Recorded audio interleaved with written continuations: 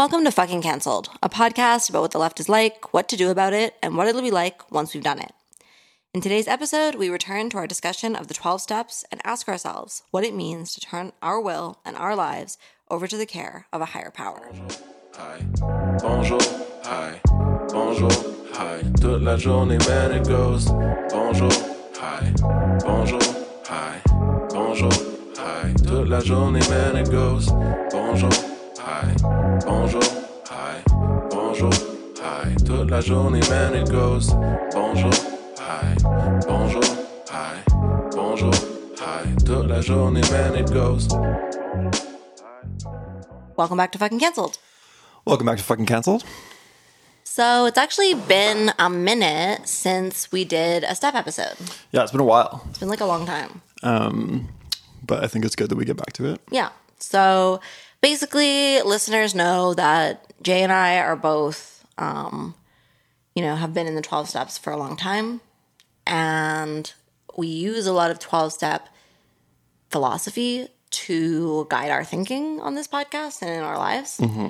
So we wanted to do a series of episodes where we actually talk about the different steps, because we know we have a lot of listeners who aren't in a 12-step program, but we actually believe that the 12 steps hold a lot of wisdom that could be useful for lots of people, whether or not you're an addict.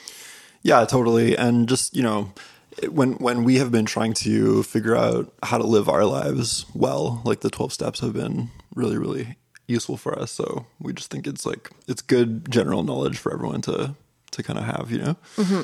Yeah.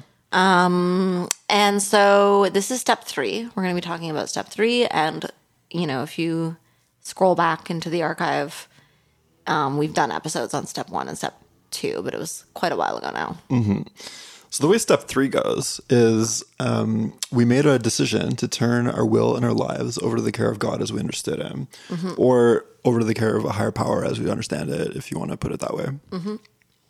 Mm-hmm. So classically, it's been a step that a lot of people have sort of stumbled on, had like a really hard time with, because it does seem to be a tall order. Right.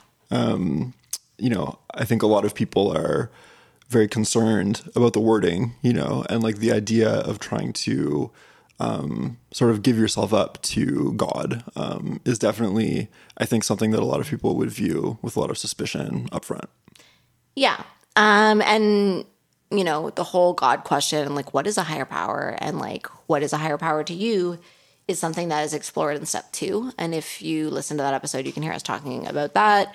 But basically, by the time you arrive at step 3, you should have some kind of a sense of what your higher power is. Could be a developing sense. It doesn't have to be written in stone or anything like that. I think it's always a developing sense. But some kind of a sense of a higher power that you are making a decision to turn your will and your life over to. Yeah, definitely. And I think it's important to note that the higher power concept in 12 steps is one that is like purposefully very open. So mm-hmm. It's like, it's not even necessarily like a deity. It can kind of be like an energy or like a force or like the correct functioning of the universe or whatever, or concepts like love or whatever. Like people have like a lot of different ways that they conceptualize a higher power. And I guess the important thing in step 2 is just sort of like accepting that could exist and that it could help you, Mm-hmm. Yeah, I think people want to always nitpick about the language and stuff like that, but it's funny because it's like, the steps were written in the 1930s, and It's actually very progressive for its time. Like, people will be like, whatever, how you were saying, if you don't want to say God as you understand him, you can change it to like higher power as you understand it, or as you understand them, I guess. Like you'll see meetings where they kind of change the wording like that. Mm-hmm. But it's like literally putting the as you understand him was such a progressive move in the 12 steps, because they were very explicitly stating that they were not prescribing like a Christian God. Yeah. And that, it says right in the big book that like Bill W. was like, he could not really get behind this idea of like a God in the clouds, like looking down on him or whatever. Mm-hmm. Like that conception of a higher power, like wasn't really working for him. And he could imagine that it wouldn't work for a lot of people. So intentionally from the beginning, it's a broader understanding of like what a higher power is. Yeah, it's funny because like a lot of people who are very critical of 12-step stuff will go on about how it's like a Christian, like religious organization. But yeah, it's true that like, I mean, while it definitely had roots that were based in like a Protestant group originally, like a long time ago. Yeah, they very purposefully distanced themselves from Christianity. And yeah, you know, they don't mention Jesus anywhere. Totally. Yeah. Yeah. So, okay. So to turn your will and your life over to the care of a higher power. I think part of what is weird for people about this is that it seems kind of like intangible and vague, you know? And I think for people who are living in a very secular context, in a very like non-spiritual, non-religious context, which is many of us these days, you know, it can feel very like unclear what that even means, you know? And I often feel like when I'm talking to people outside of 12-step groups who are not spiritual or religious in any way, trying to translate these ideas and like make them make sense is like difficult. Yeah. I mean, it's difficult for me. I feel like if I don't go to a meeting for like a week, I forget what this fucking step means. You know, it's like spirituality doesn't come naturally to me. It's something that I have to like work at like hard and constantly, or else like it just slips away from me, you know? So let's try to break down what it means. Let's. I know in the big book and in 12-step literature generally, like they're really big on like metaphors. And they use metaphors a lot to like sort of illustrate these more intangible spiritual ideas. And in the big book, they have this extended metaphor about the actor who's trying to run the show. Yes, I love this metaphor. And so basically, you know, what it's saying is like, picture that you're an actor in a play. And, you know, your job is to say your lines and like do your, what do they call that, blocking? Move around the stage the way you're supposed to. Right, yeah. And you have your role and you're supposed to play that role. And the other actors have their roles, and then there's like lighting people, and there's like a director, and there's like a whole bunch of different stuff going on, right?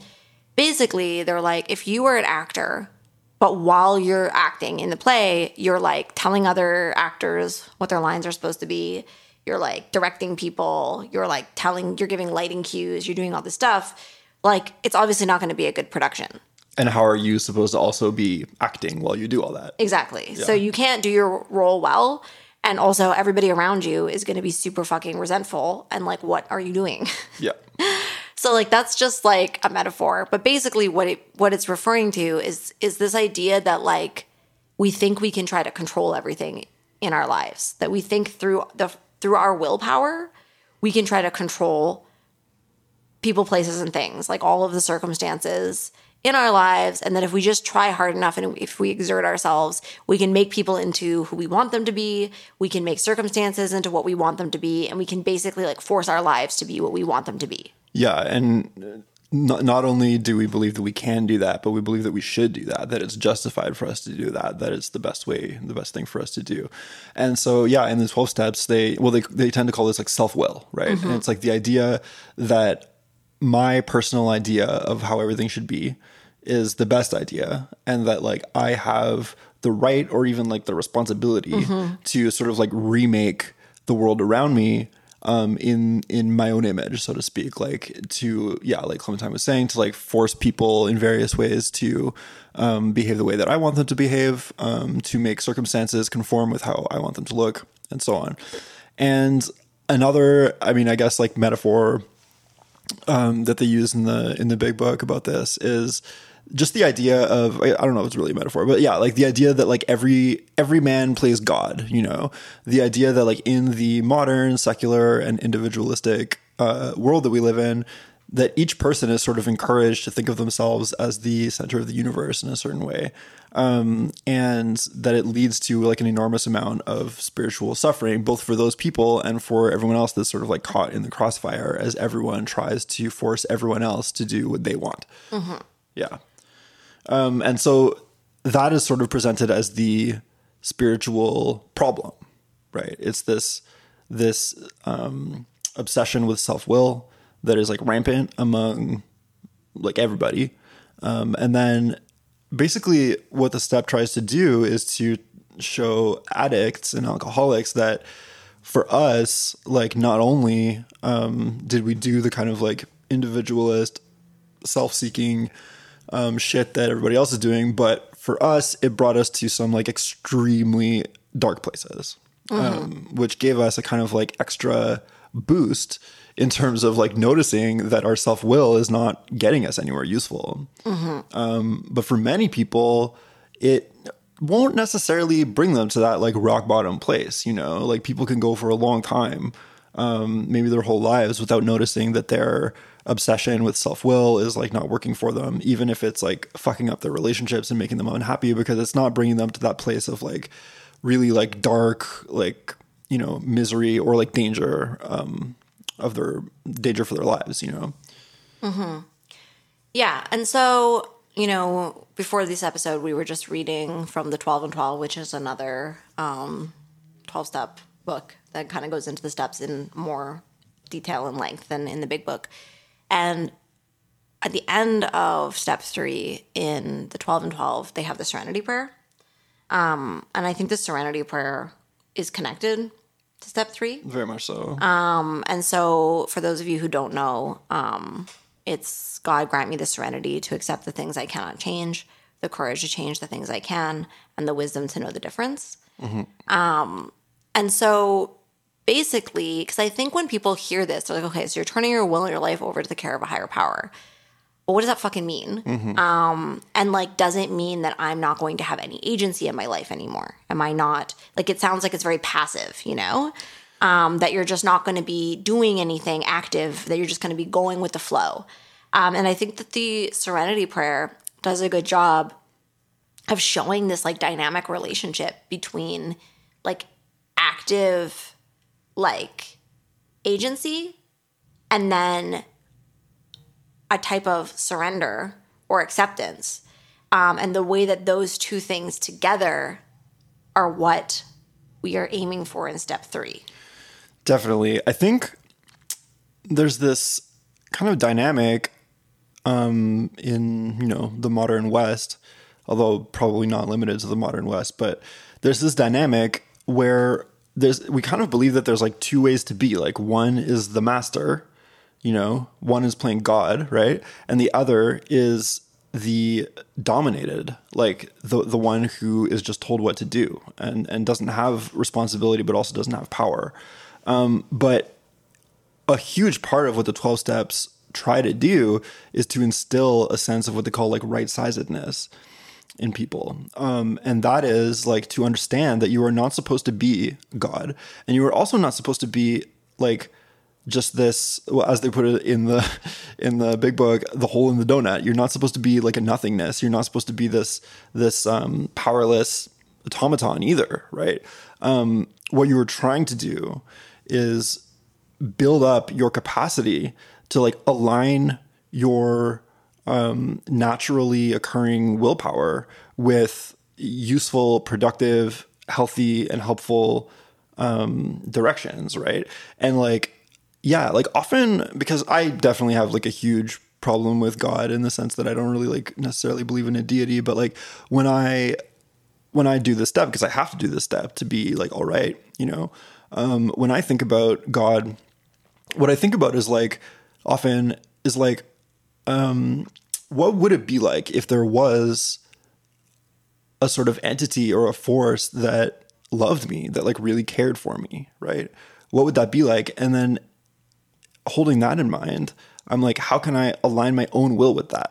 You know, and that doesn't mean like doing anything that I want to do, because doing what I want to do often is like extremely bad for me, you know, and a sort of power that really cared for me wouldn't just sanction me doing whatever I wanted to do. A power that really cared for me would sanction and encourage, you know, behaviors that are like healthy for me and healthy for others and that are helpful and productive and make me feel like authentic and at peace and so on, you know, which are behaviors that are very different from the kind of behaviors that I actually want to do, which is like dissociating, scrolling on my phone for 4 hours, like getting really high and drunk, whatever, you know, acting out in various ways. Yeah. I think one thing that one sort of existential trouble that people run into with this step is the idea that if there is a loving God or a loving force in the universe, that we are supposed to be entrusting our will and our life to, why do horrible things happen? Right? Yeah. And why is there so much suffering and pain? And how can you trust turning your will and your life over to a being that would allow such suffering and pain? Mm-hmm. And so I think it's a really important existential question that is worth grappling with. Yeah. You know, and it's kind of like a very spiritual question to grapple with. Sometimes, you know, people will say in meetings and they will say, like, there's so many times when I was out there drinking and using and like doing chaotic behaviors that like I could have died, and like I didn't die, and so I know that my higher power was like with me. And I say this with love, but I have always had I hate that. a big problem with that because it implies that the people who did die like didn't have their higher power with them, you know? And it invokes this very like interventionist kind of God who is sort of like choosing like who suffers and who doesn't based on what, like who their favorites are or something like this. Right. And I don't think that it helps people to grapple with the reality that like no matter what you do, no matter how, quote, good you are, no matter how much you pray, no matter how spiritual you are, no matter how much you try to align your will in your life, no matter how much you try to take right action, like horrible things can happen to you. And probably in your life, horrible things will happen to you. And that's part of being human. It's part of being alive. It's part of being a living being. And so to me, you know, those experiences are inbuilt. And aligning my will and my life with my higher power is not about avoiding those experiences, but it's actually about facing them. Right. It's about being willing to be with those experiences, you know? And like, it's this tricky line because it's like, it's not to say like, you know, if there's something that you could do to prevent those experiences, of course you should do it. If there's actions that you can take that will like decrease suffering for yourself and for the world, of course you should do it. But if suffering is inevitable, if certain suffering is just happening and you couldn't stop it, then you have to face it. And you have to be willing to be with it. And in fact, you have to be willing to be transformed by it. This is at least my spiritual take. And I think that it's some of the most difficult spiritual work, but it's inbuilt into reality. So like we do have to do it. And being in alignment with my higher power through that is actually letting myself experience it, be with that, be changed by it, and move through it. Does that make sense? Yeah, it does. Yeah. I remember like once, I don't know if I've ever said this on the podcast before, but I remember once in fellowship after a meeting, fellowship is when everybody goes for coffee, and a bunch of alcoholics were all hanging out. And like this guy said something where he was like, you know, basically like being in alignment with his higher power means that like he doesn't have to worry about, I don't know, being like jumped or like having some kind of really crazy thing happen to him. Right. I think there's a proverb about this. I can't remember where it comes from. I don't know if it's a Christian proverb or if it's like something else, but it's like, it has to do with a donkey, and it's like, trust God, but tie up your donkey. Right. Do you know this? I'm not sure, but I've heard sayings like that. Yeah. And it's like, to trust God or to trust your higher power doesn't mean to be immune to life and to the things that happen in the world. Yeah, and I mean it's kind of the opposite. In fact, it's like accepting that the world is like a messy place, and like it's not only just like a messy place, but it's a place dominated by the fact that we monkeys do have free will, or at least it appears that we do. You know, right. Obviously this is like a philosophical and or like theological question, but we do appear to have free will. I believe in free will. Yeah, and like people, so do I, and people therefore go out and do all kinds of crazy shit, right? To each other, often, right? And that causes a lot of pain and misery and suffering. And also people go out and do things that cause pain and misery and suffering to themselves, you know? And this is not, you know, this is not because like the universe is like making it happen to you. It's because it is happening in the universe, you know? Yeah. And also, you know, even beyond that, there's pain and misery and suffering that isn't even human created. Right. There's pain and misery and suffering that comes from, you know, of course, climate change is making natural disasters and that is human created. But like prior to climate change, there's still natural disasters, you know, like the ocean would rise up and fucking kill people. Right. And also there's death, which we all will experience, and we will experience the people that we love dying, and we will experience, you know, illness and disability. And like this is one of the central sort of spiritual insights, I think, which is that no matter how perfectly we arrange our societies, and we could have like a really utopian society, right? Like it's within our grasp. Yes. To have a society that is like verging on like post scarcity, where like everyone is very well taken care of, and so on and so forth.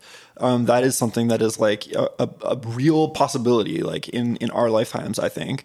But even in a society like that, there is still horrible shit that happens by accident. You know, people like Clementine was just saying, when people die, like, you know, if your fucking like parent dies or something, like that is going to hurt you, right? Yes. And there's no way to prevent like death. There's no way to prevent like accidents happening. There's no way to prevent heartache. You know, these kinds of things that like are a natural and necessary part of the human condition. And so the question is like, how do we deal with these as human beings, right? And that is what spirituality is for in a very real way, you know? And I think that people who don't have any way to deal with these kinds of things, like, suffer a lot, you know? They're the only like real other option other than spirituality. I guess there's two. Like one is like numbing yourself out with drugs and alcohol and other compulsive behaviors, and the other is just dissociating from it, you know, neither of which are very good for you. And yeah, so the question is sort of like, since there are more problems out there than just, you know, for addicts, right? It's like there's more problems out there than just our addictions, right? And there's more problems in us than just our addictions. And like, I don't know, I'm struggling with this right now. Like I'll put it on the pod. It's on public record now. I have like a real big problem with social media. I think a lot of people do, you know, in my generation, but I can notice it because, I mean, not that I'm like so special or anything, but like I think lots of people like don't really see it as much of a compulsion as I do and other addicts might, because like I know what it feels like to have that addictive compulsion, right? Like I really remember it. It's very vivid in my mind still. Like the feeling of like the thirst of like really needing a drink and just doing like knowing that you'll do anything to get it, you know? I remember how strong that compulsion feels, you know? And so when I sort of see myself like pulling out my phone, even when I'm supposed to be doing something else, or, you know, when I'm like on Instagram and I get bored, so I open Instagram or whatever, like these kinds of compulsive behaviors, like I know where they're coming from in my head. Like it's this like dissociative kind of compulsion. It's this like strong desire to get out of my own skin, you know? And so I am trying really hard to deal with that right now. I'm like going through the steps again with my sponsor, trying to work on this like social media shit, because it's a fucking problem for me, because it interferes with my life and sometimes makes my life fucking unmanageable. If I'm going to bed at like 4 because I'm fucking like on Instagram, like doing nothing, you know, like that is, that's a problem for me, you know? And so the point of that tangent was that even after we stop using, there are still problems that exist. And the question is like, what can we do about those problems? And we can't just stop. I can't just get sober again from drugs and alcohol, because I'm already sober from drugs and alcohol. So there's like something else that I need to do, you know, and it is to apply these like spiritual principles. And this applies not just to me and like other people with like substance use disorders, but to kind of everyone, you know, like there are these issues that will keep cropping up for us because it's part of the human condition. And like we need a spiritual solution to spiritual problems. Mm-hmm. I think, like, you know, you've said dissociative a number of times, and I think, like, it's a really interesting concept, you know, dissociation. It's this, like, checking out of reality that we can do in a lot of different ways. And I think like drugs and alcohol and like other forms of addiction, they are a way of like coping with something unbearable by attempting to like check out of it in some kind of a way. And I'm just trying to draw it back to what we were just saying about the fact that these horrible things will happen, or that things will happen in life that aren't fair, or things will happen in life that are really painful. The opposite of dissociation is presence. Right? And like when you're a child, the best way to parent, I think, and it's not something that all parents are able to do, but the best way to parent a small child who's experiencing something really overwhelming and painful, like their pet dying, right? Is not to try to make that pain go away, but it is to be with the child with the pain. Yeah. And to bring a loving presence and witnessing to the situation so that you can be together with that pain and actually face it and actually feel it and move through it, you know? And I think that there's this way in which we have like this backlog of like experiences and emotions and things that have happened to us that we have not processed because we did not have that loving witnessing, you know? And so therefore we don't know how to reproduce it in ourselves. Because like basically in childhood, those formative experiences, they create like a map that we can then place in our brains that we can then, we can do it internally later on in life, right? Right. If we didn't have that for various reasons, and these days very few people do have that because like not just because of trauma, but also because of like capitalism and like parents being really stressed out and not knowing what they're doing, and they also have trauma and like whatever.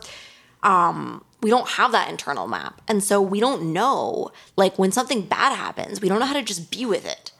We are constantly trying to look for the solution to be like, well, how do I make sure that never happens again? How do I like heal from this as soon as possible? How do I make it go away? You know? Right. And that response, it actually produces more suffering because it's like, I mean, it can create the kinds of addictive behaviors that you're talking about, which then create their own problems, you know? But it also just, you know, I'm sure all of us know what it feels like to be vulnerable and in pain and to have somebody respond by just trying to make that go away. You know, it's a rejection. And so we do that internally all the time. And we don't know how to be with it. Yeah. So I think a lot of step 3 is actually about being able to be with what is without trying to change it. Like obviously you change the things you can. Right. But like there's certain things that you can't change. You accept the things you can't. And so you learn how to be with those things and how to let them change you, actually. And that process of learning how to do that is not the only thing, because like knowing how to do it is not even really the question, although it's important, but being willing to do it is the question, you know? And that is why in the 12 steps, like they talk a lot about willingness and in particular with this step, right? This step really is about the willingness to, well, it's the willingness to turn your will and your life over to the care of God as you understand God. But like what that means in practice is that you accept the necessity of that continuous spiritual action. You understand that process of like accepting the things you can't change, being willing to change the things you can. Like this is a spiritual decision, and you have to keep making it. You can't make it once. You have to like continuously make it, you know? And that is a tall order, but accepting the necessity of that is what this step is all about, and what leads us to the ability to actually do that, you know, and with that ability comes some peace, you know. And the thing is, yeah, it's ongoing. And like I mentioned earlier, I basically fucking forget about this in like 4 days if I don't remind myself in some way, you know. It's like, it does not come naturally to me. I need to keep working at it. Because I have a very strong sort of like self-will. I really want to run things the way I want them to run, you know. I do not like the fact that the world is other than I would like. It fucking bothers me. And I hate that I can't have it my way, you know. I fucking hate it. And I always have, you know. But that doesn't make me happier. Like hating the way the world is doesn't make me happy. It also doesn't change the world. Yes. It doesn't. It just fucking factually doesn't, you know? It's like, bashing your head into a wall over and over again. Wall stays there. All you get is a bruised head. Possibly a concussion. If you keep going hard enough, you'll end up in jail's institution or death, as they say in NA. Yeah. So one thing I kind of wanted to tie in here is the work of Lance Dodds. I'm a big Lance Dodds fan. Yeah. And he is very critical of the 12 steps. He's not a 12-stepper. And in many ways, his thesis about addiction and what addiction is like, could on the surface seem very contrary to the 12 steps. So that's why I wanted to bring it up, because it's actually, I think, step 3 in particular, that is the step that on the surface seems to be the most contrary to Lance Dodds' thesis about addiction. And I actually think that the two things can be complementary. So I just want to pull that out a little bit. So Lance Dodds, his understanding of addiction, which I think is profoundly fucking accurate, is that it is a response to a feeling of helpless rage. And so basically, when you have had experiences over and over again in which you learned that you were not able to take actions to effectively change your circumstances for the better, and then you learn to basically repress your will and your desire to make those changes, you basically are in an experience of learned helplessness, then that produces rage internally, because it's like being trapped. And you hate that. Yeah. And so you want to lash out against it. You want to claim your agency. You want to claim your power, but you keep repressing it. And so addiction in Lance Dodds' framing is it's actually an act of taking your power back by choosing to do something that is going to make you feel better, that is going to resolve the helplessness by taking an action. Mm-hmm. But unfortunately, because of the way that addiction works, addiction produces more helplessness, because then you get stuck in that behavior, and it's like a repetitive cycle. And so for Lance Dodds, his argument is that addicts, more than anything else, need to reclaim their agency, and one might say their will. Right. And so this, on the surface, seems very contradictory to step 3. And he actually points out that, like the 12 steps, they do work for some people and they don't work for other people. Mm. And nobody really knows why. And his argument is that the people that it works for are people who find the 12 steps empowering, and that it actually increases their sense of agency. And then if people do the 12 steps and it feels disempowering and it decreases their sense of agency, those are the people that it's not going to work for. Right. And so I just want to talk about the way in which the concept of turning over your will in your life could increase your sense of agency. Oh, yeah, for sure. Right? Which is like an important part of the way that they talk about it in the literature, but yeah. Yeah, because basically, when you are not spending all of your energy trying to change things that you cannot change, it frees up a huge amount of energy to change the things that you can. Right. Because not only is it like impossible to change things that you can't change, but it's a time suck. It's an energy suck, Like, and I want to make this concrete. Like, rumination, I think, for me, is a huge one. I love to ruminate. And Which is what? Ruminating. What? What is ruminating? Oh, ruminating is the process of obsessively thinking about something over and over and over again in your mind. And just sort of turning it over so that you can, like, if you think about it enough, you'll figure it out somehow. Right. It's like obsessive compulsive thinking. Mm-hmm. And so it's like, I will be upset about something and then I will just be in a mental state about that for so long, just obsessing over it. Right. And rumination is, in a way, it is an attempt to change the things that I cannot change. Right. Because it is like, what I'm doing is I'm trying to think, if I could just think about it a certain way, if I could just figure it out, then I could change it. But if it was so easy for me to change, I don't think I would be thinking about it this much. Right. Right? Like, the reason I'm obsessing is because I can't change it. And so I'm bashing my head against the wall, Mm-hmm. And so this is just an example for me. The way it plays out for me is that I will be stuck in rumination, which is me trying to change the things I cannot change. And as soon as I step out of that and I'm like, oh, wait, I'm obsessing over something I can't change. What if I redirect my energy towards something I can change? That's me doing step 3. Like, that's me being like, oh, right, I can't change that. So can I move my energy where it will actually be effective, where it will actually be useful, and do something, to change the way I'm feeling, do something, to change something else that's within my control, either related or unrelated to this situation. Yeah. And so in that way, like that process of being like, I'm redirecting my energy from something that I can't change towards something that I can, I really see how that is in alignment with Lance Dode's thesis. Because it does increase my agency. Yeah. It's actually freeing up my agency from a place where it was trapped into a place where it can now move and do things in the world. Yeah, it's like it can break this loop. I think that Lance Dodes is like absolutely onto something. And yeah, to make it concrete again for myself, it's like, okay, so for example, I need to renew my driver's license. I've needed to do this for like 6 months, right? And I'm going to do it soon, I promise. But here's the thing, like I have a lot of learned helplessness.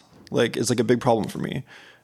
So I'll be sitting at my desk or something. I'll look at my to-do list and right at the top there, it's like renew your driver's license. And I have this like sort of automatic understanding that I can't actually do that it's impossible, that I don't have the power to do that. I feel powerless about it, even though I obviously could in reality. Like my feeling about it is that I can't. Mm-hmm. And that feeling produces in me helpless rage. I feel very angry about it. It's an extremely uncomfortable feeling. And I want to make that feeling stop. And I also want to make some kind of a decision. Like I have like an urge to make a decision, yes. And that loop is the loop of addiction. Like, yes. Like if I was drinking, I would immediately have a drink, right? And I'm not drinking, so I'll often do other things. Like I'll pull out my phone and just look at it, because it's sort of like, it somewhat interrupts the loop, except that it like kind of feeds into the loop itself, as well, But it gives you a temporary feeling of empowerment. Yeah. Like I did something, I did something to sort of like end that situation in my head. And also it soothes you. It soothes you emotionally. And it soothes me, which is like one of the reasons why drugs work so well for this yes. loop. Right. But in the end, I did not get my driver's license. The situation didn't change, and the situation is now worse because it's one more day that I spent not getting my driver's license. Yes. You know what I mean? But by contrast, like, and this is where the third step comes in, right? It's like, what if there's like another sort of like branch of this flowchart, which is instead of, in my case, like maybe pulling out my phone and like scrolling for an hour or some shit. What if I was like, what is God's will for me in this situation? Well, God wants me to be happy and healthy and productive, blah, blah, blah. Right. So I should probably just get my driver's license. Right.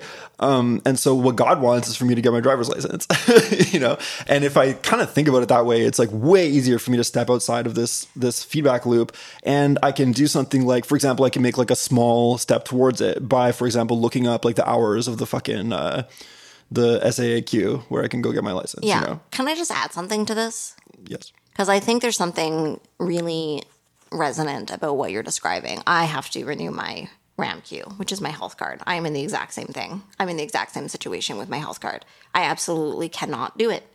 I can't.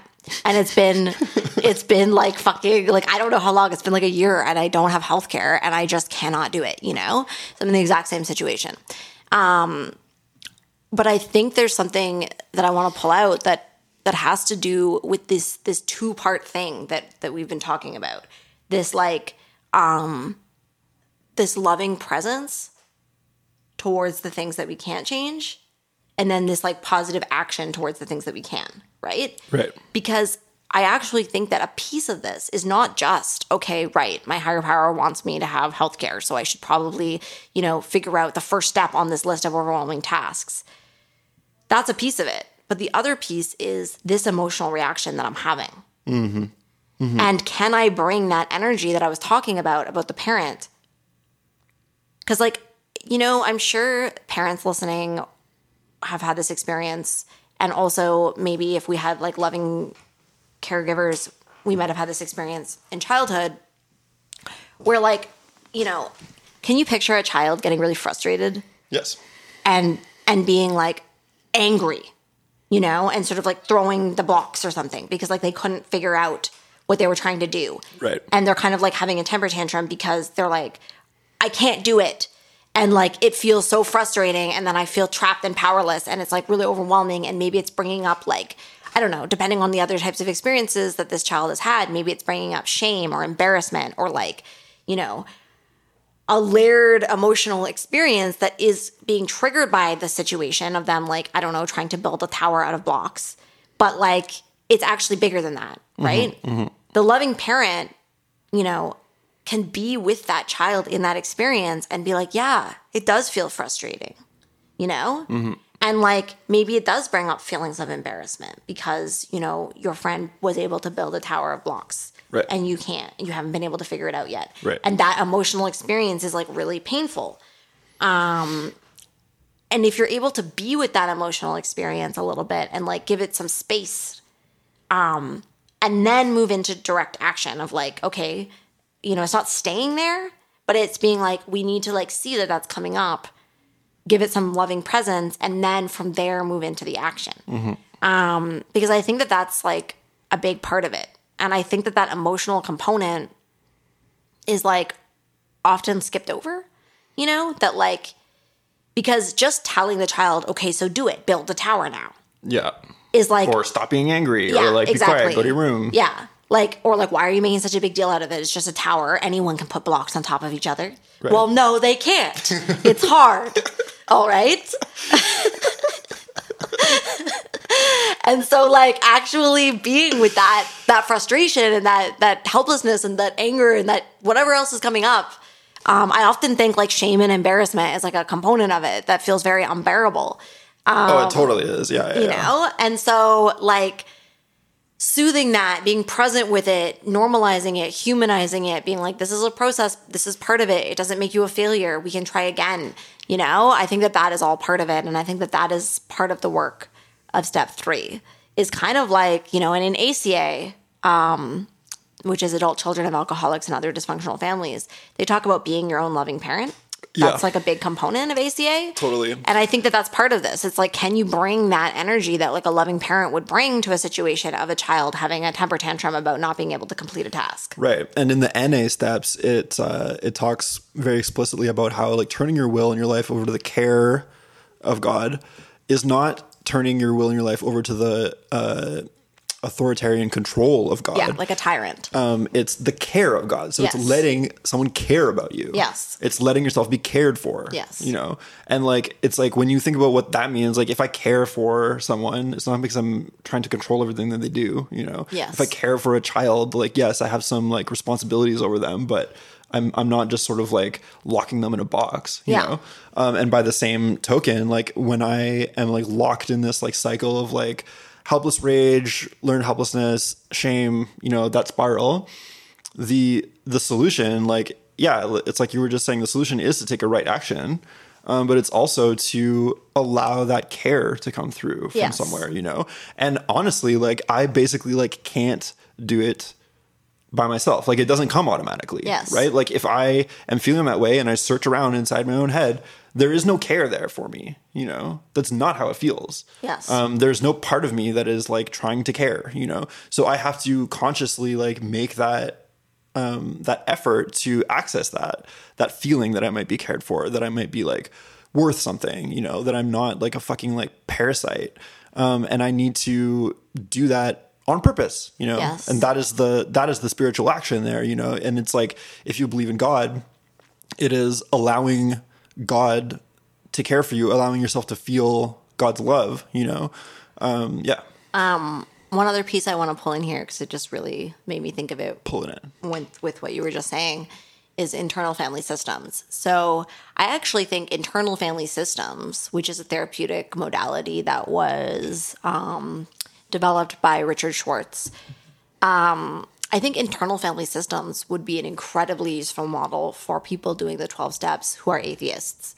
Because often we have this question of like, how do atheists do this? You know, how do people who don't believe in like an external higher power do this? And I think like there's many ways, not just one. But I actually think that internal family systems could be a useful model. It is a useful model, because, like even just philosophically. Yeah, because in internal family systems, they have this idea. So for those who don't know, internal family systems is the idea that inside every person are many, many different parts of our personality. And we all have them. And these parts all have different roles, but the parts are trying to keep us safe in different ways. And many of these parts might be like developmentally stuck in the past, you know, and be stuck in traumas. They might have really, you know, maladaptive behaviors that are initially designed to help us, but that unfortunately are not helping us or not serving us at this stage, you know? But in the internal family systems model, there is the self, and the self is with a capital S, and all people have this part of them. And the self, I think, is in alignment with the higher power, because the self has inherently in it, and in the internal family systems model, they literally put forward that this is an inherent part of all people. It is compassionate. It is, I can't remember, there's like a list of words, they all start with C. Curious, compassionate, like... That's so handy that they all start with C.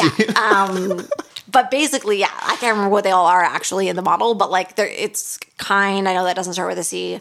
But it's just like this part of us that is like our higher self, I guess, that is like very compassionate, considerate, curious. Like it's this loving parent energy that we're talking about. Like warm and ethical. This part that is, and like really able to be there with a loving presence and like try to help figure it out, you know? And so in the internal family systems model, this is inbuilt in all of us. And like he talks about why he believes this when working with different clients in therapy over the years, that like there is this way where he can like tap into this part. And I like this model a lot because I think it's very empowering because he doesn't believe this is something people need to learn.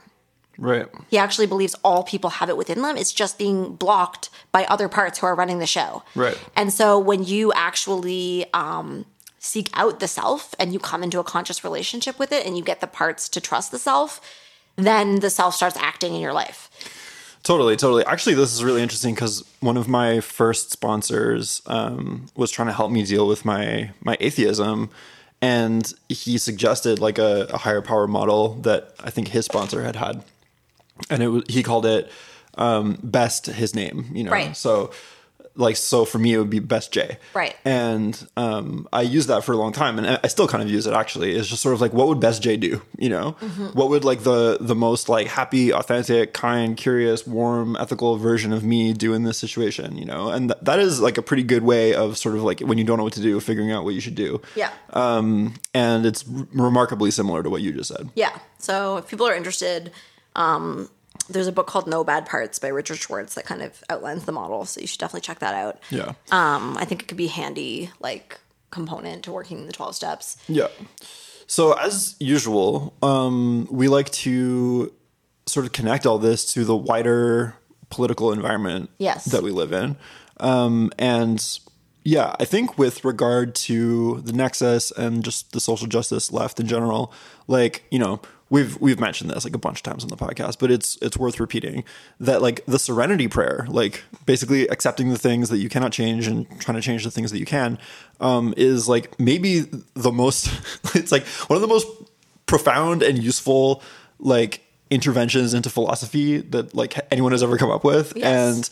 And everyone should have it like tattooed on their fucking foreheads. Yes. And like on the left, like we spend just like a fucking enormous amount of time trying to change things that are like probably not going to change, you know? And or that we don't have the power to change ourselves. That's what I mean. Yeah. Like that what we're doing is not going to change them. Yeah. And then we are really, really neglecting the things that like we could actually potentially change. Yes. You know, often, very often, in today's left, what that means is we're trying to change people. Yes. I think that there's like a huge issue. Like what we're trying to do fundamentally is we're trying to like scold and or bully and or quote unquote educate people into agreeing with us. We're trying to enforce our will onto other people. And we're doing it in these like often very ineffective ways, particularly with like the shaming, scolding, and bullying, like and threatening. This is like not an effective way to change anyone's mind.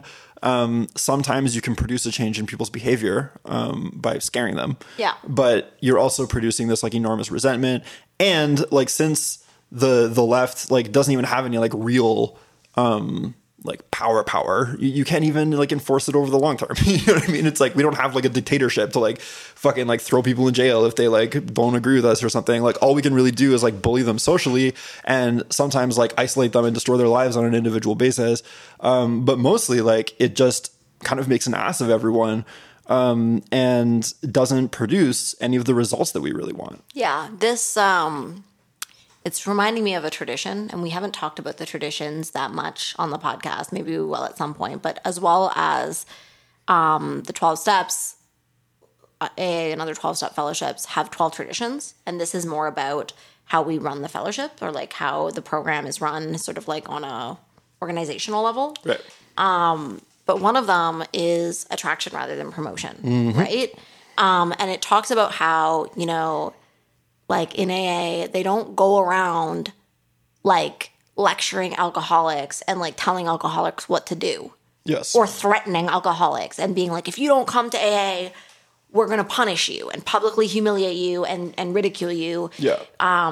They're like, attraction rather than promotion means actually embodying the principles and showing how the program works in our own lives is far more effective at getting people to change than basically trying to force them to do it, you know? And so it's like, I think that this connects with what you were just talking about in that, you know, on the left, the supposed left of today, we think that the way to like, for example, you know, make people not be bigoted or something is by literally threatening them, shaming them, scolding them, humiliating them, degrading them. Yeah. And in reality, you know, modeling our principles of showing them that actually like not being a bigot is a very nice time. and or also like showing them that the people that they have like bigoted views about are people just like them. Yes. And know? That like, but like that like what I mean is that like you are losing something by being a bigot. Yeah. You're losing something. You're losing the opportunity for relationships, connection, community, understanding of like the world, learning new things, solidarity. Yep. You know, there's like many positive things that you are losing access to by behaving in that way. Yep. Right. And so like, you know, people are always like, it's consequences. And I'm like, well, the consequences are actually inbuilt. Do you understand what I mean by that? Yeah, I do. Because there's like many obvious downsides to being like a fucking... Yes. Like, I often say this, and I don't know if people understand what I mean, but like, nobody gets away with anything. No one gets away with anything because everybody lives with what they do and what they've done. Right. And so, like, the idea that I need to go out and extra punish you, it's kind of out of touch because the reality is, you know, people who behave in profoundly antisocial ways suffer from it. And they experience inbuilt consequences, which is that they are cutting themselves off from their human community by behaving in antisocial ways. Right. You know? And so those consequences already exist. They're inherent to the actions. And we don't actually need to like extra punish people. We actually just need to show people that there's another way that feels better and model that, you know? Totally. And I think that that's a way more effective and appealing way of doing things that is way more persuasive than what we're currently doing. Yeah, totally. Yeah, I mean, I think like, I'm just trying to think about this kind of concretely, you know? It's like, okay, like for example, if, let's say you know somebody, let's say I know somebody who is having a pretty hard time with their drinking and stuff, but like doesn't know doesn't really know if they're an alcoholic or whatever, but like, you know, knows that they drink too much and would like to not drink so much, and maybe have had some quite like negative experiences and stuff. But they're not really like sort of like aware of the fact that like you can just like not drink, you know, and be fine. And then that person like, you know, invites me out and we're out and stuff. And then like, I'm just having like a non-alcoholic beer, or like I'm not drinking, or like I'm drinking water or whatever, you know, and I'm fine. I'm doing okay. I'm not like, I'm not like fucking, I'm just like totally fine and content. That person might be like, oh shit, you know, like, wow, like, I don't know, it's possible to be fine and content without drinking like 9 drinks or whatever in an hour. Yeah. And like, maybe I would like to be able to do that. And so that person might ask me something, and I'm not going to go to that person and be like, you have a fucking drinking problem. Yeah. You know, like, you have to come to AA with me. Like, if you don't come, I'm going to tell your fucking mom, you know? But if they ask me, I'll tell them, you know? And like, kind of by the same token, I just think about like some people I've worked with and stuff like that who, you know, they have kind of reactionary views about, let's say, about like trans people or about like queer people or something, you know? And it's not necessarily that they're like bad people, you know? They just have internalized the same kinds of like stupid messages that like millions and millions of people have internalized. You know, they're hung up about their masculinity. Young guys who are like trying to, you know, they want to look like tough and not vulnerable, because being a vulnerable young man is extremely scary, you know, and extremely frowned upon, right? So, you know, they're trying to project a certain kind of masculinity, this, that, and the other, and like they'll say something, you know, that's like just like low key or even high key homophobic or something, and I'll just be like, oh, like, I don't know, I don't care about that, you know, it doesn't bother me at all, and I'm like completely like cool, calm, and collected, and I'm not, you know, I'm not like quaking, I'm not like some, you know, person that can't be respected by them, like whatever, like I'm just like a regular person, but I'm not bent out of shape about like the personal decisions of other people, you know, and it sort of gives them like an opportunity to be like, oh, like, I guess I also could just not be bent out of shape about this. Yeah. And like, in a certain way, it's like much cooler and like less like fucking like hysterical to not be fucking bent out of shape about the personal decisions of other people, you know? And I think that is like, in general, like a more effective way in our day-to-day lives to like change people's behavior over the long term than fucking scolding them about it and being like, hey man, that's really not fucking cool, you know, like, you can't say that, like, whatever. Yeah. Because like, when you act like that, most of the time people are like, okay, whatever, it's fucking one of them then. Yeah, exactly. You know, and this person is hysterical, and this person like can't be cool, and like whatever, you know what I mean? It's not to say you can't fucking like, you know, tell people to shut up if they're being annoying, but like, just, yeah, kind of like as a rule of thumb, like very often attraction rather than promotion is like much more effective, right? So that was kind of a long-winded example, but I think it's helpful to sort of make things concrete, you know? Totally. Yeah, and so I think like cancel culture by its very nature is literally like an attempt to, you're the actor trying to run the show.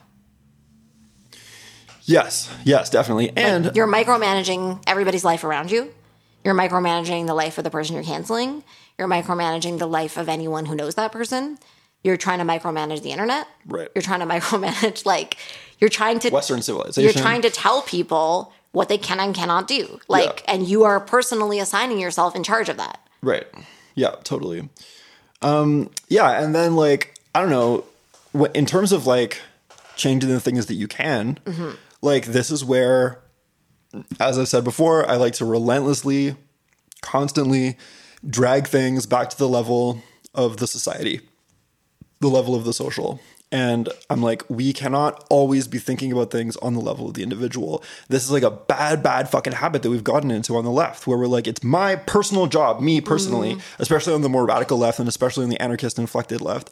It's my personal job to control everyone else. And in so doing, transform society. That's basically the end goal of this shit, right? It's like if I do this to enough people, if I scold enough people, if I quote unquote educate enough people who did not ask to be educated, you know, if I like post enough infographics to people who all believe the same thing as me anyway, eventually the world will change. And like if it doesn't change, it's because I'm not doing it hard enough, you know? That's kind of like the logic behind all this shit. But I'm like, that's not going to change anything. You know, you personally cannot change the world.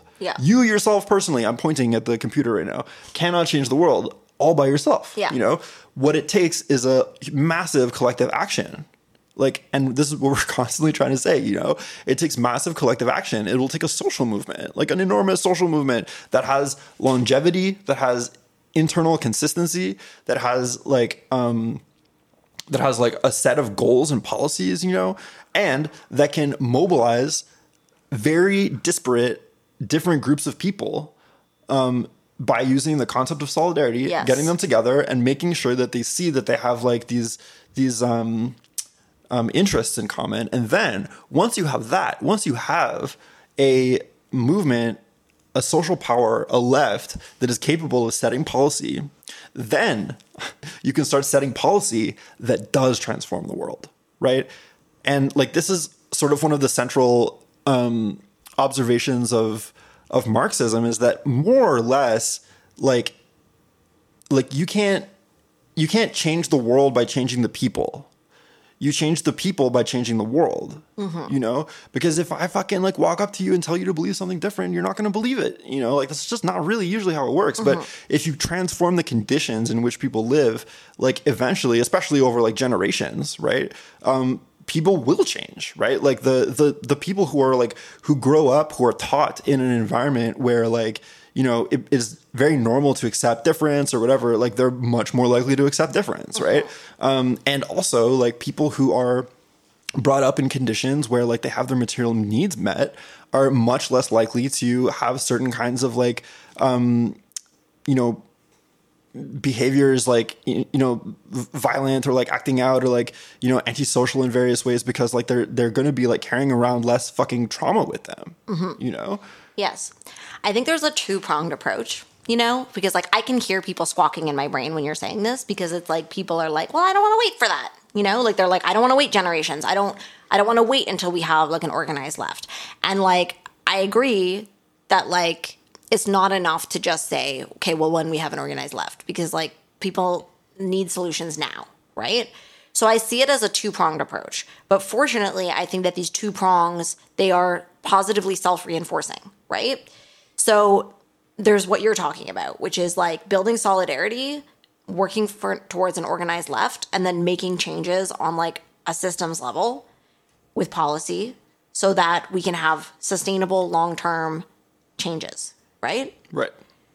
Then there's like the interpersonal level of like dealing with the muck of where we are right now as all of this is unfolding, right? And so this is the stuff that I feel like people get so snagged on that they can't even move towards what you're talking about. Like they can't even go there because they're so stuck in the muck of the situation that we're currently in, which is like, you know, how do we deal with people? Yeah. You know, like how do we deal with people? How do we deal with people that we don't like? How do we deal with people we disagree with? How do we deal with people who are acting in really antisocial ways? Which brings it back to the spiritual question, man. Because like how you deal with people is a spiritual question in a certain way. Yeah, it is. But I want to be more concrete. So like one of the things that I think is kind of like a kind of like fundamental difference in the beliefs, like it's like when you're making all of these arguments and all of these, you have all these beliefs and you kind of scale it back to like the fundamental belief underneath them, you know? To me, I really do fundamentally work with a model that is in alignment with what we were just saying about internal family systems. I actually believe that all people have this self inside of them. I believe that. I believe that all people, from an evolutionary standpoint of being social animals, have inside of them not only the capacity for empathy, compassion, consideration, but an inherent inbuilt, like, reason for doing that, for behaving in those ways. This is what I believe. And maybe people disagree with me, but I think it makes sense because we are social animals who evolved to be in social groups. So it makes sense that social characteristics would be inherent to our species.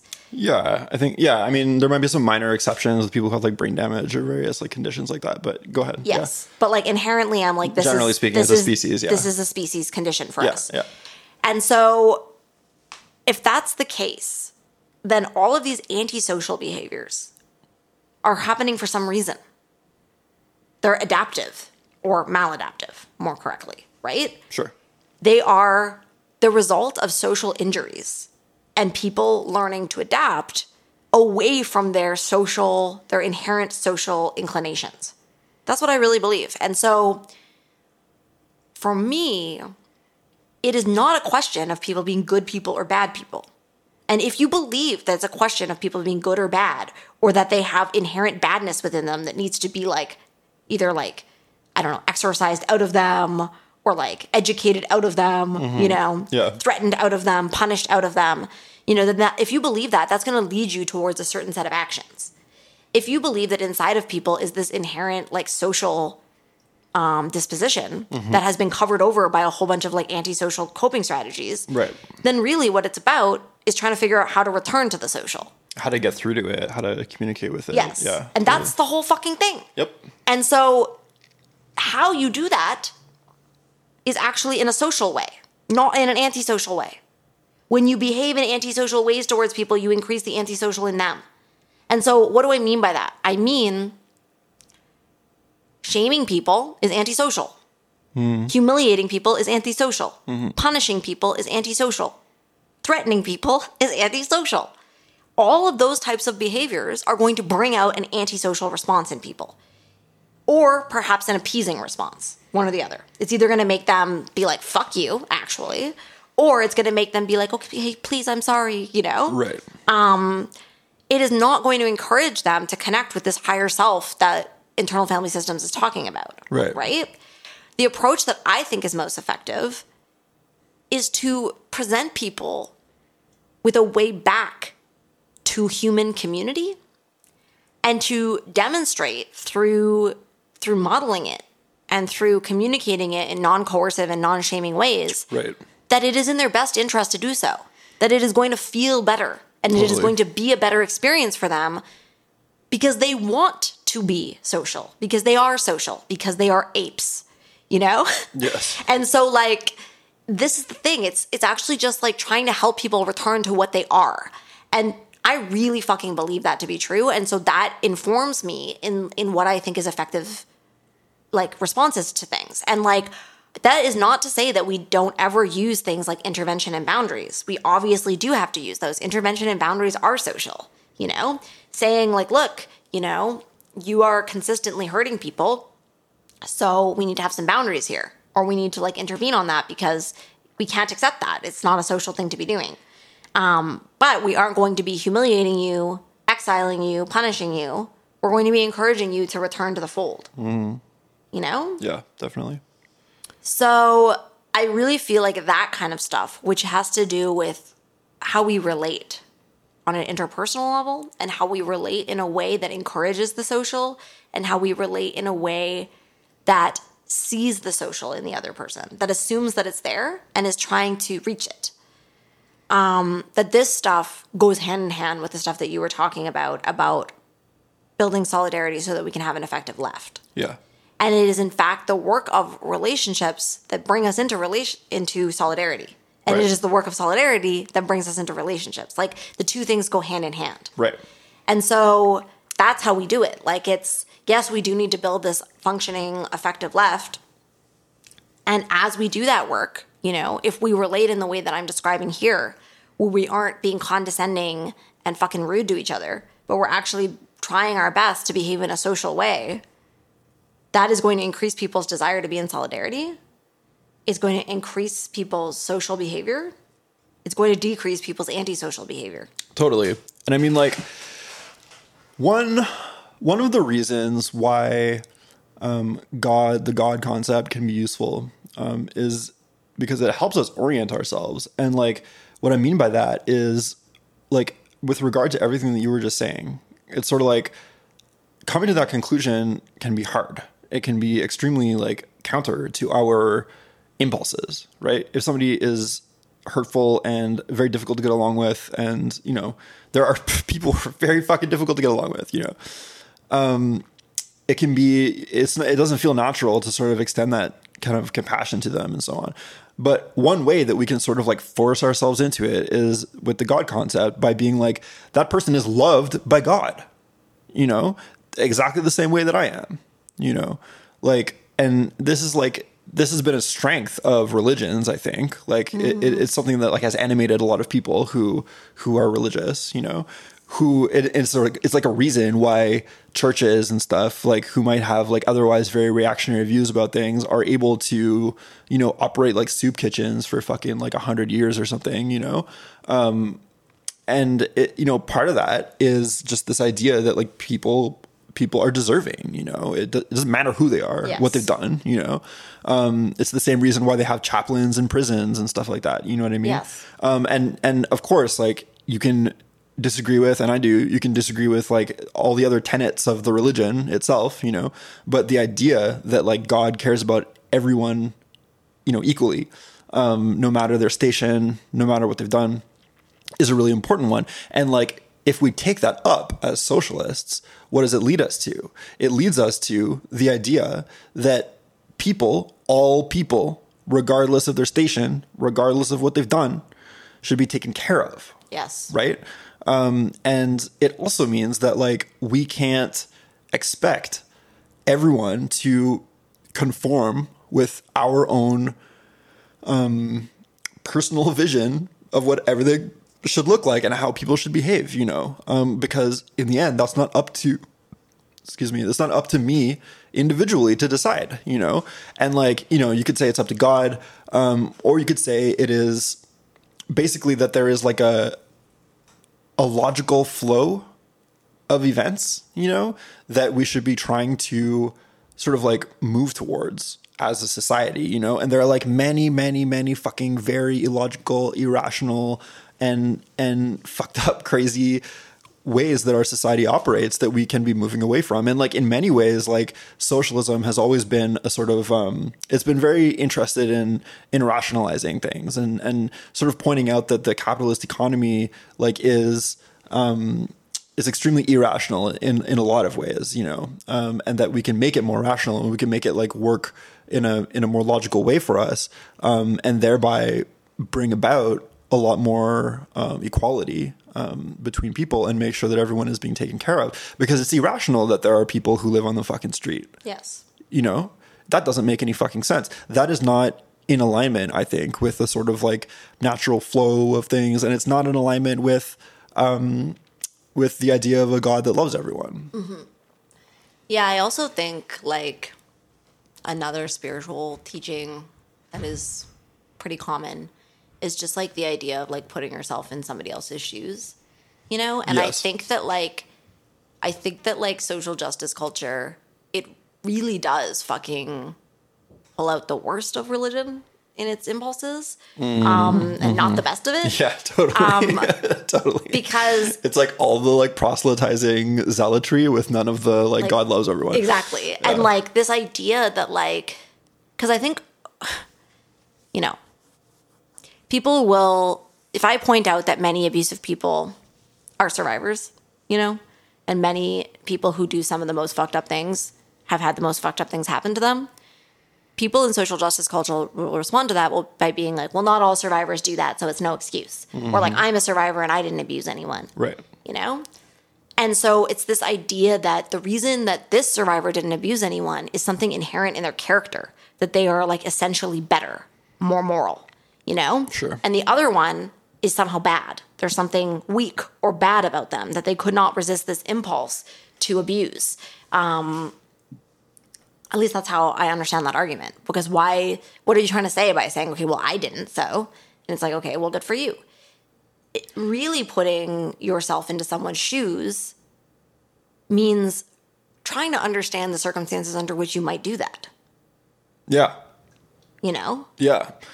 And just like being honest about the fact that we're all like kind of close to crazy shit. But people don't think that they are. People don't think that they are, but they fucking are.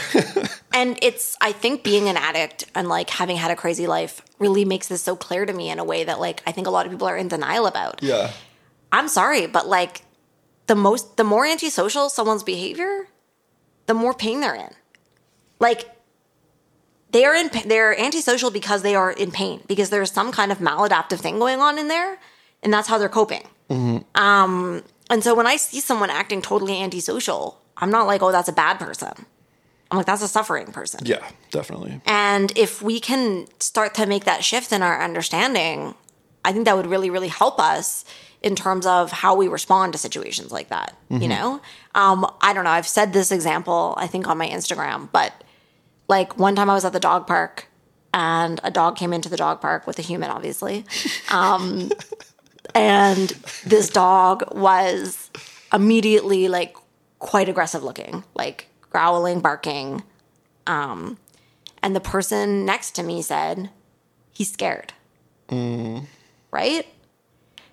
That dog was acting scary. So we were all feeling scared. But that person said, he's scared. So that's it. That's exactly what I'm talking about. That is a generous and accurate interpretation as to why the dog is acting in a threatening way. The dog is acting threatening and antisocial because the dog is scared. And us as apes, I feel like we do that in an even more intense way because we are such social animals and our social relationships are so meaningful and so intense to us that when we are suffering, it is very often wrapped up in the social. And so it is very often expressed in the antisocial.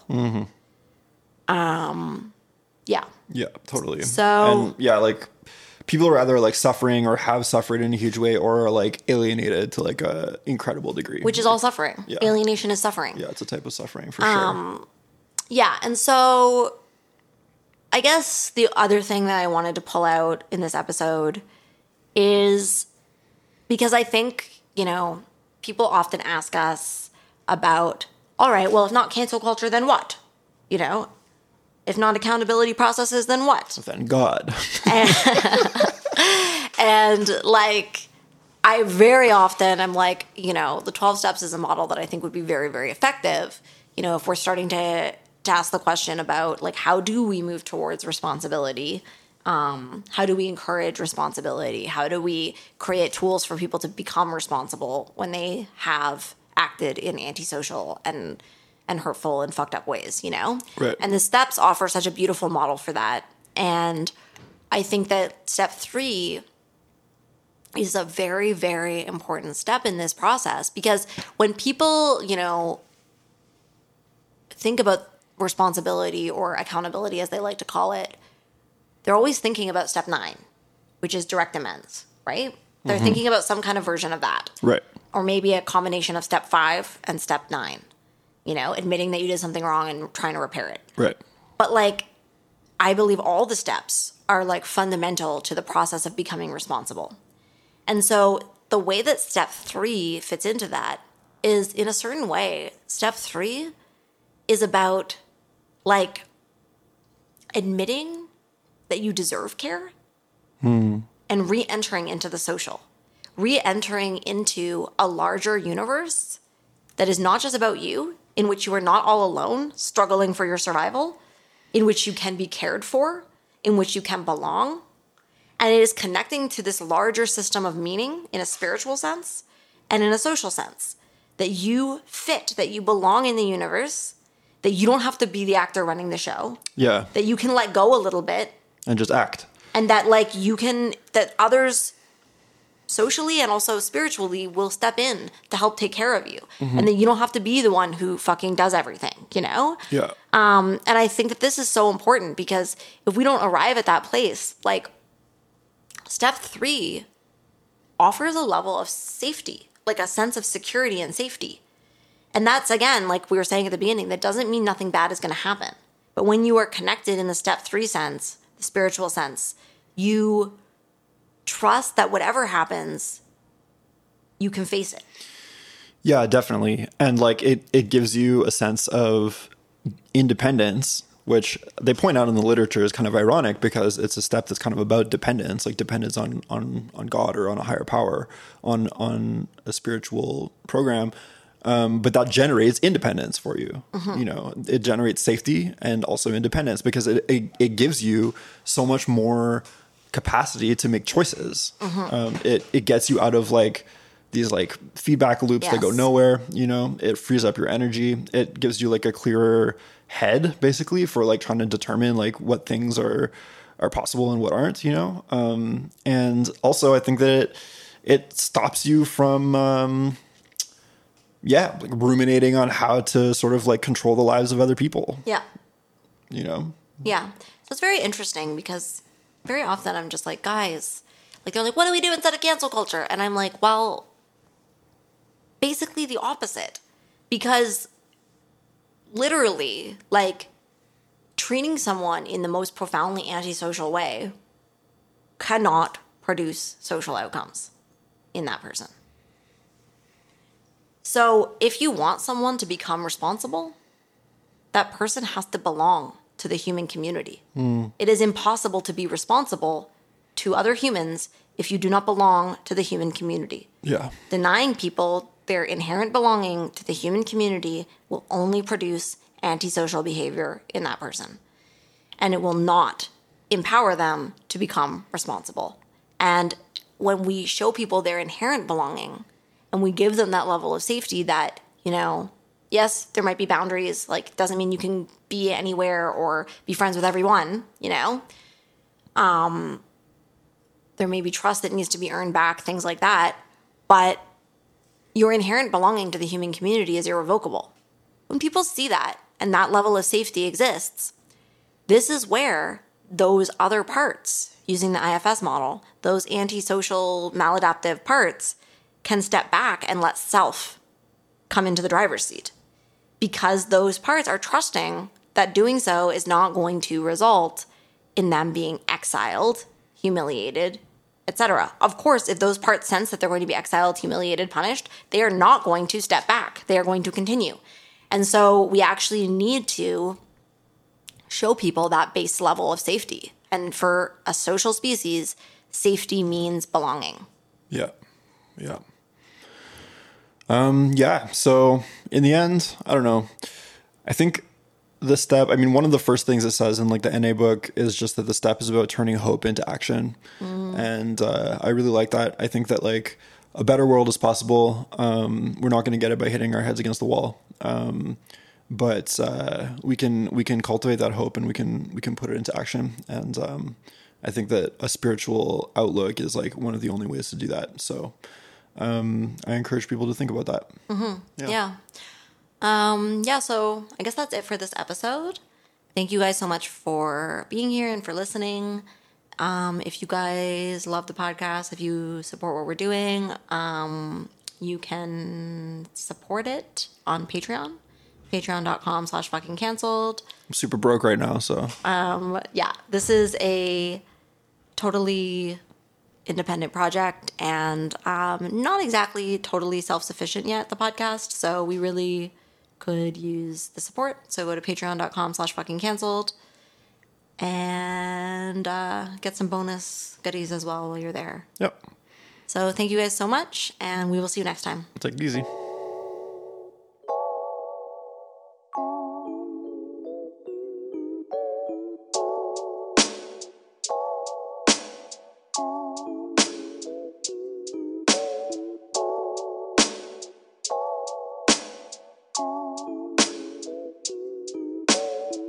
J'ai entendu du monde dire que je suis un OG.